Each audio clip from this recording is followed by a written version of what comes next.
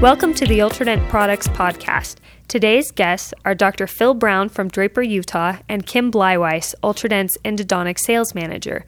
They will be discussing the history of posts, different types of posts, and the ideal properties of a post before introducing you to the Unicore system from Ultradent. I'm Kim Bleiweiss.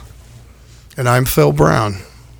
And we're going to talk today about some features and benefits of using fiber posts. First, we'll chat for just a minute about the history of posts. In the past, I used to work for Weldent, sold a lot of posts, knew a lot about the competition at the time. It's been several years ago, and the posts have changed a lot since then, in the last 10 years or so. But before that, the stainless steel and nickel titanium posts were the big things. And there were all kinds of different ideas about how they should be. There were posts, the little teeny screw posts made by Dentatus, the big screw posts made by Kerr, and everything in between. And it was interesting. They were basically just different iterations of machine screws that they put in the teeth. And they were pretty pretty invasive, those kinds of posts. Weldent had the Parapost, which is a parallel-sided post. The idea being that parallel posts were less stressful to the teeth. It'd take up less room in the canal. And those posts which weren't parallel-sided, the ones that were tapered or the ones that screwed in, as opposed to the passive posts, were very, very stressful to the teeth. But they really had nothing back then like they have now with the new generations of posts that are coming out. And also, besides the post going in there, they put a lot of pins in there too. And, the idea was when we sold them posts, if they were going to put a single post in an anterior, for example, they always had to put at least 2 pins in to keep it from rotating. And they just weren't big into minimally invasive and that kind of thing. They put a lot of stress on the teeth, the way they used to prep them, the kind of posts they used to use, and those sorts of things. But we've got a lot of changes in the industry now. Yeah, and the metal posts historically were parallel for maximum retention because they were just cemented, zinc phosphate, things like that. Now, we're not talking about cast post and cores today. We're sticking with prefabricated one appointment. But it's interesting now. As a dentist, when I talk to other dentists, when I ask them, why are you using a parallel post? Well, I've always used one. I said, well, what shape are your endo files? Well, they're tapered. Well, what shape is your gutta percha? They're tapered. What shape is the canal? Well, they're tapered. And paper points? Yeah, they're tapered. So it's kind of like going out and buying a square tire to put on your car. You're not fitting the needs of the rim of the car, nor does a parallel post fit the needs of the tooth. Let the tooth dictate what the post should be. Yeah, and the story on the parallel post is that they didn't have a wedge effect, as they went into the tooth and as they chewed on them. But the stainless steel had no flexibility whatsoever. And, it'd be a lot different with a post that's tapered if it were more flexible, I assume. The one thing a lot of people don't understand, dentistry is a very small market, and sometimes we don't get our head out of the sand as an industry. Fiber technology came around in the 60s and was used actually in some secret projects at JPL Labs on stealth fighters. But in 88, Europe, fiber posts were first launched, originally as carbon fiber. So they've been around a long time, and dentists say, well, I never heard of them or whatever. They have been around. They've been in Europe, came to the U.S. about the mid-90s. So almost 10 years now, there's been a few fiber posts in the country, and now they're more popular than ever, and there's a reason for that. Oh, yeah, and what is the advantage of the fiber posts over the metal posts, whatever the iteration of them might be? I think the biggest advantage is that the fiber post is most similar to Denton. Stainless steel is 20 times stiffer and harder than Denton. Titanium is less. A fiber post is the same. Many dentists forget why we used gold, and I'm old enough that I did a lot of gold in the 80s.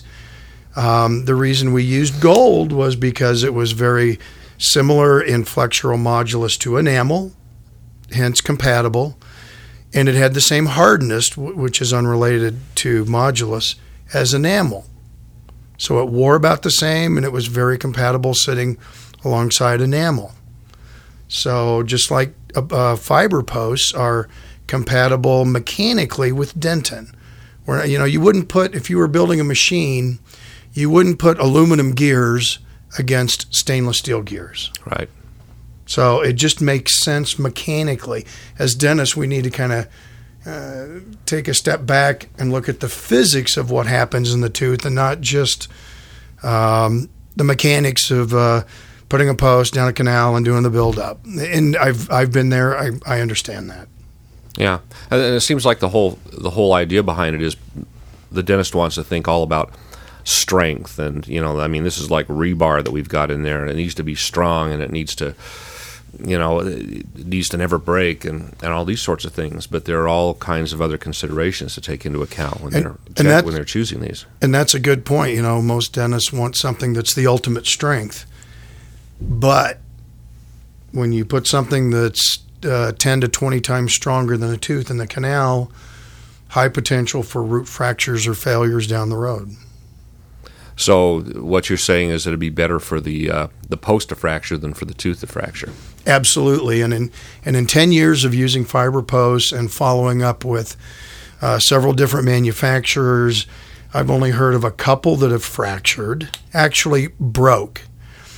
I've heard of many, and most of them, that debond by either using inadequate techniques or inadequate bonding resins, adhesives, cements.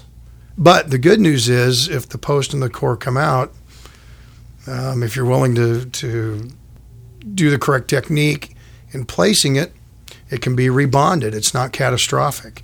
In fact, there was a recent article in the Journal of Operative Dentistry comparing fiber posts and stainless steel. They did composite buildups, core buildups, applied stresses, and the failure with the composite or with the fiber post, the core failed just about at the DEJ or above. With a metal post, all of the failures were below the gum and bone line. Just meaning that metal posts are rigid, they transfer stress deeper into the tooth. With prefabricated posts, you have, I guess, three basic types. You have metal ones, you have ceramic ones, and you have the fiber ones. Is there an advantage to the fiber over the ceramic? Yes, there is. The fiber is easier to remove should you ever have retreatment. The ceramic post, which several companies that made them have now discontinued them, hint, hint. There's still a Cosmopost from Ivoclar for their Impra systems.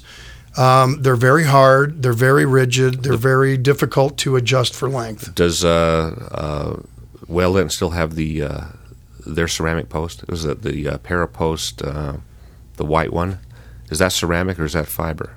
Their fiber white okay. was the fiber. I don't think they have a ceramic. Brasseler had one and Ivoclar. Oh, okay. Those were the big ones.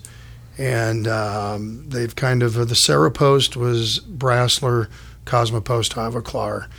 And they're very rigid, same as stainless steel, so you're not gaining anything as far as advantage for the dentin. Just not as favor. A couple manufacturers quit making them. So the ideal prefabricated post should be something which is close in flexural strength and flexibility to dentin and is tapered. Is that what you're saying? Correct. It'd be great if you could have one made out of dentin. That would be ideal. Take cow's teeth or whatever, but we know that's not going to happen. Now, related to posts, the ideal situation is a tapered for the apical seat and parallel for the coronal buildup, giving you a lot of bonding surface area for the post or for the core buildup. Now, some posts have these fancy grooves and balls and knobs and rings and all these fancy, intricate retention devices on a fiber post. That's basically the amalgam mentality with the parapost, with the threads. And the one problem is the more complicated you mill the post, the harder it is to wet these internal surfaces with the cement, or some posts actually require an adhesive, some don't. Doesn't it also compromise the strength of the post, where if there are stresses on those areas where there's those irregularities, wouldn't they be most likely to fracture? Good point, Kim. If you cut rings or threads in a fiber post, you're actually cutting the longitudinal fibers, weakening the post, and essentially reducing the core diameter of the post more than what you think it is. It might be 1.5 with the rings and the cuts and the grooves and the balls and the knobs. You might be down to 1.2, 1.25. So you give up something.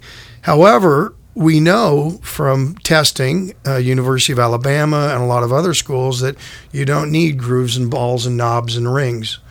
Most of the fiber posts have a very fine micromechanical structure to bond to. Last week I had a dentist, they called and said about the Unicore post. He goes, well, there's no rings or grooves to bond to this thing, And I said, well, they're microscopic. And he said, well, I don't know. And I said, well, what do you think the ultimate bonding challenge is in dentistry today? And fortunately, he agreed with me, a veneer. And I said, well, does your veneer have grooves and rings and balls and knobs? He goes, well, no. I go, well, can you see anything on there? He goes, well, no, it's all hydrofluoric etched and it's smaller than I can see. Bingo. That's what the post is. It's easier to wet. It has the micromechanical, and it's bondable. Okay, great. So this takes us to kind of the philosophy that there is in the endodontic community now, or the endo-restorative community, about having a monoblock, having something which bonds to the dentin, which bonds to the restoration, which bonds to the gutta percha and all that kind of thing. So what they're doing is truly reinforcing the tooth if they're getting a more homogeneous fill or structure inside the tooth. And there was a study just published, trying to think of the journal 2-3 days ago, where they basically hollowed out teeth more than you should and put posts. And there was the suggestion that a fiber post and resin cement does reinforce the tooth. I mean, we've always said the post doesn't reinforce it. It basically supports the core. But now there's some evidence just coming out. I think this was done in Turkey, showing that, there's some suggestions now that maybe a bonded post-core, core buildup, all resin is indeed like having dentin back in the tooth. Yeah, that would make sense. I mean, you're filling up a half to 3/4 of the canal space with some sort of bonded resin, and that's got to be a lot stronger, certainly, than your obturation. And I would think stronger than some of the than using any of the the regular cements that are out on the market, the zinc phosphate cements, the ZOEs, things like that. Well, and related to that, the biggest problem I've seen in the 10 years of posts on the market is the cementation process and what they're using. For one, you need to be using a 4th or 5th generation adhesive that's dual curable. However, the delivery is, I think, the biggest problem and questions I get on a daily basis. When I was in dental school, and I won't name the school, but we had the parapost, the one with the big duck bill at the top, and the school's technique, and for the 80s, I think a lot of schools, was what I call today the dip and hope technique. We mixed up zinc phosphate or Duralon, we dipped the post, and then we put it in the canal. And, of course, none of it ever made it to the apical third, and there's plenty of studies to show that now. Most of it shears because you have a nicely custom-fit hole. The cement shears, and none gets to the tip. Now, the biggest problem and some of the debondings are a result of just inadequate technique. I find it interesting that as dentists, we give great time and expertise to capturing a 3mm sulcus on a crown prep than we do a 10mm hole that we can't see the bottom. Yeah, right. So a lot of, and it's the same with implants.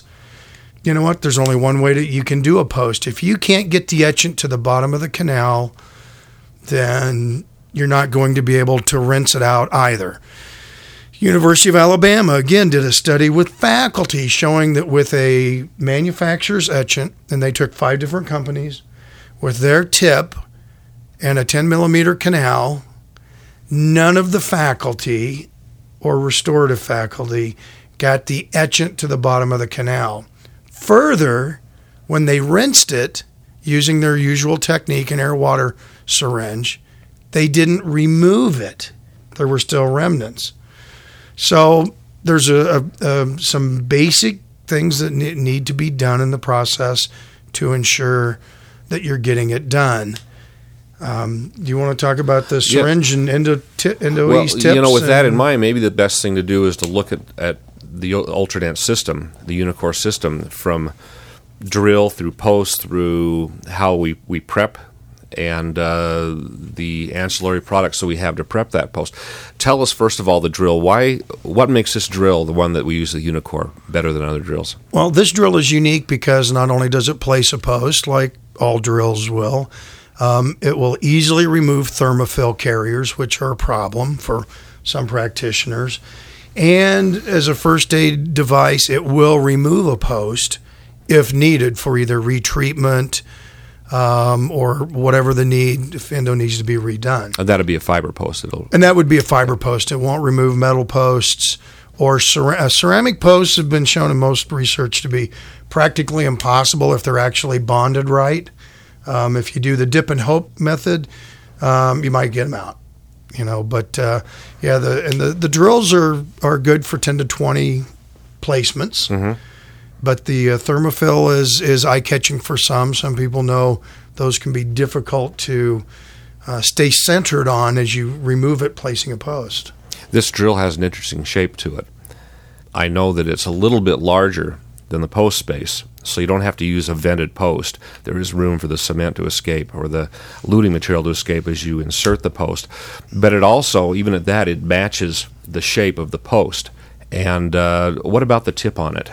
Well, the tip. Well, first off, you're right. It's an interesting design in that the fluted portion, the tapered, they do fit ISO sizes of 02, 04, and 06. The largest is an 06 taper, but the drills were engineered with about an 80 micron oversize, which is about the diameter of a human hair, for cement space. Now, because of the tapered shape and the way it was engineered, it's self-venting, so you don't get that hydraulic effect that you see with parallel posts. Right. Once in a while, it's kind of like playing that little gopher game. Yeah, they jump right out. It goes down and comes back up. So you have your assistant hold it for about 5 minutes. Now the tip is heat generating. It's not an end cutting like most drills. So what that means is it heats up the gutta percha. Thermoplasticizes it, the flutes remove it. By the same token, the heat-generating tip is the key component to removing a fiber post. What happens to that heat with this drill? The heat is dissipated up to a heat sink. You'll see some diamond-coated collars, which acts as two purposes, a heat sink to dissipate heat, and to, if you're cutting through, say, a porcelain crown, placing a post or removing one, rather than that burr just running at 20,000 RPM against the porcelain, the diamond actually runs against it, which is cooler than than just a plain shank heating up the porcelain that could fracture it. So it has two purposes. Yeah. And the post itself, what are the features of the post? Well, the physical features are that it's very compatible with Denton, has about the same modulus, but I think what's important clinically is that it's tapered where it needs to be, what goes in the canal, and it's parallel above, giving you a lot of surface area for bonding a core material. It's easy to cut to length. It's 19 millimeters, more than long enough for even a cuspid. So, and you always cut off the coronal portion. You never interfere with that precise apical seating that the drill created. Another interesting thing that comes up is, what's the bond strength of the resin cement to the post? doesn't really matter, because in all the pull-out tests we've done, as well as outside universities, every pull-out test shows that the cement sticks to the post better than Denton. And that was with several different bonding agents. Denton is still the holy grail of bonding right now. It's still the weak link. So, and we have pictures to show that actually you can see an impression of the drill when we pulled the post out with the tip. So it's not the bonding to the post. And the Unicor, as a matter of fact, is the only post I know of that doesn't require any adhesive on the post. We've created a factory chemical treatment and microstructure that eliminates the extra step of applying an adhesive, air drying it, light curing it, injecting the So you don't have to silinate it or anything No like silination. In fact, University of Minnesota showed that silane did nothing to enhance the bond strength. Okay. I know this post is more highly filled than some of the fiber posts that are on the market as far as the fiber, the amount of fibers that are in there. Yeah, this one is well over 60% filled. Most of them on the market are 40 to 45% filled. Like a composite, if you're using a Class 1 filling, you want a composite that's 75% filled in general. You're probably not going to use a flowable on a large Class 1 that might be 50% filled. So more fibers means higher density, higher strength, and better fatigue. Okay. Now we've prepped the post, or prepped for the post with the Unicor drill. Ultradent has Permaflow DC and has a number of other products for etching, bonding, build-up, all that other kind of stuff that goes with putting this post in there. Why don't you walk us through that? Because you're talking earlier about the difficulty of getting the cement, getting it down there, getting the etch down there, getting the etch out of there, doing all those things you have to do in order to have a very successful bond with the post. Well, there's a few key products. Endo-Ease tips that we have are Lure-Lock tips that are extra long to get down into canals. Just, we do these procedures when we do the endo, because, we got to get all the way down to the tip. But sometimes the mentality's lost when we do the post. No, it's just a post. It's a hole. There's a bottom. It's not going out to the bone.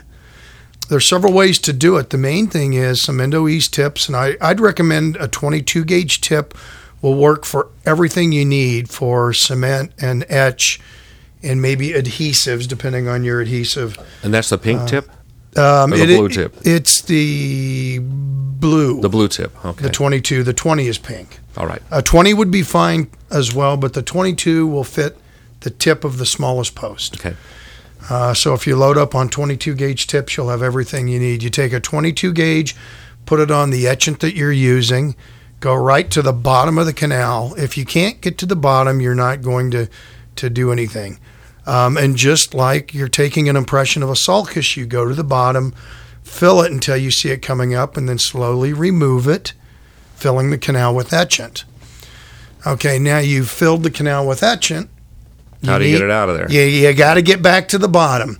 You can either use a Monoject syringe, and put a 22 gauge and go to the bottom and flush it up, several times. Mm-hmm.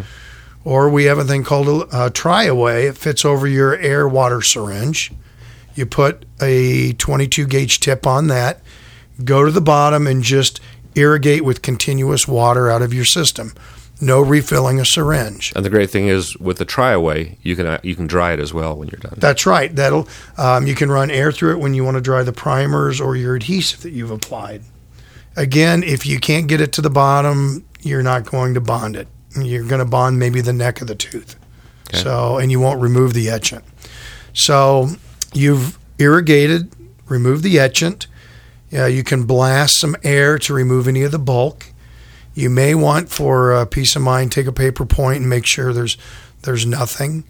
But now you've got to apply an adhesive, and I would recommend a dual cured adhesive, whether it's a 5th generation with a dual cure catalyst, or we have a Permaflow DC that's in a syringe with long, they look like gooseneck applicators. They're a capillary brush that will go down to the bottom of any canal.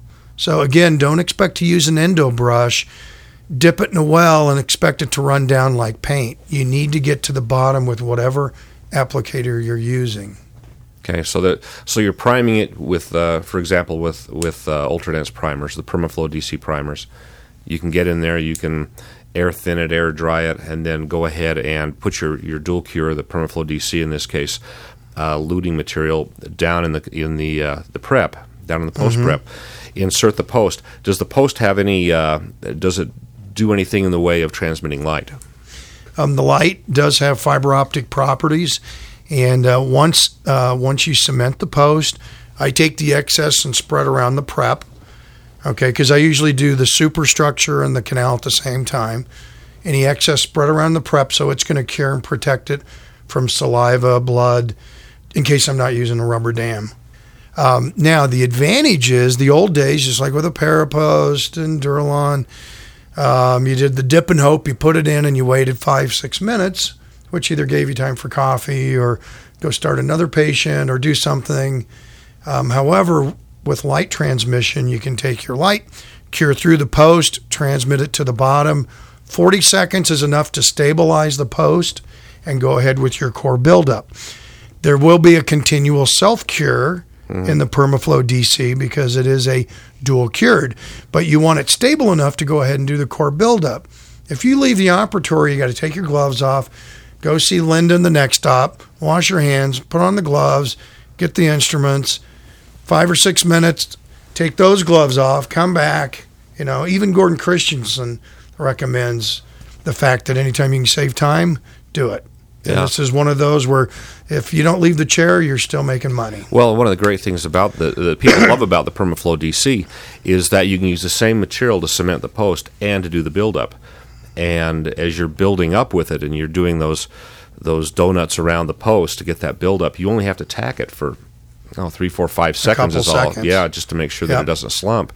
And then you have this same material that's bonded to the dentin, bonded to the post, and is also your core material, which is a unique thing with the Permaflow DC. And that's a good point, Kim, because after you light cure through the post, 40 seconds you take and syringe the rest of it around the post, and you essentially have a monoblock material there's no interfaces to speak of, unlike maybe a Panavia cement and then get a fluorocore build up on top of that, re-etching. Yeah. So your time is most productive when it's continuous. Yeah. And this material, for a flowable, has an incredible amount of filler in it. So you get a very strong material, a very controllable material as well, but one that can go in all little nooks and crannies and spaces that you needed to go into. Yeah. And as we come to a close here, one thing I just want to ask Dennis is, think twice before using a self-etching cement as a shortcut. My friend Eugene Kwan at Kerr actually did an abstract in Baltimore 2 years ago, IEDR, showing that Maxim had better values than Reliax Unisem, but using the same test procedure in the same specimen, so it's apples and apples, the Maxim had a bond strength of about 14. Using Permaflow DC and maybe some other cements. Panavia is a very good cement if you don't use the ED primers, but those cements will have a value somewhere above 40. So to be a product that's simple, are you really willing to have something that's a third of the value of a traditional bonding? If you had surgery, do you want your heart surgeon to go, these sutures are new, they've got a third the strength, but they'll work. I don't think anybody wants that. No. Just be cautious, and anyone can go see those abstracts at iadr.org if you want to see the bond strengths of those. So someday they may be the good products, but for right now, total etch bonding with dual cured materials is the best thing you could do for your patients. Easier, quicker, faster. There's no easier and softer way. Yeah. Just like not getting to the bottom of a canal, not using a self-etching cement in a canal with a post. So there's some things there's just no shortcuts. Yeah. And kind of as a final pitch, the dental assistants like this system as well because of the way it's dispensed. They come color-coded posts with color-coded drills in color-coded containers. And I don't know, I've never talked to an assistant that hasn't dropped a box of posts on the floor at one time or another. Have to pick those things up. They go flying all over the place. And this is packaged so that the assistant doesn't have to worry about that. If they drop this on the floor, it's not going anywhere the way we have this packaged. It's the same sort of packaging we use with our AUT system for our files. Yeah, that's a good point, too. The packaging is actually a benefit I didn't really think about earlier, but the convenience of having it all color-coded across. And they can be the modules, the 4 different sizes can be autoclaved. Yeah. There's no other posts that I'm aware of that are advocating autoclavability, like an implant. So there's some benefits here for your patients that you should check out. Great. Well, thanks. Hey, thank you, Cam. Thanks for tuning in to today's podcast. Be sure to join us next week when our guest, Dr. Nasser Barji, will be discussing composite and porcelain restorations.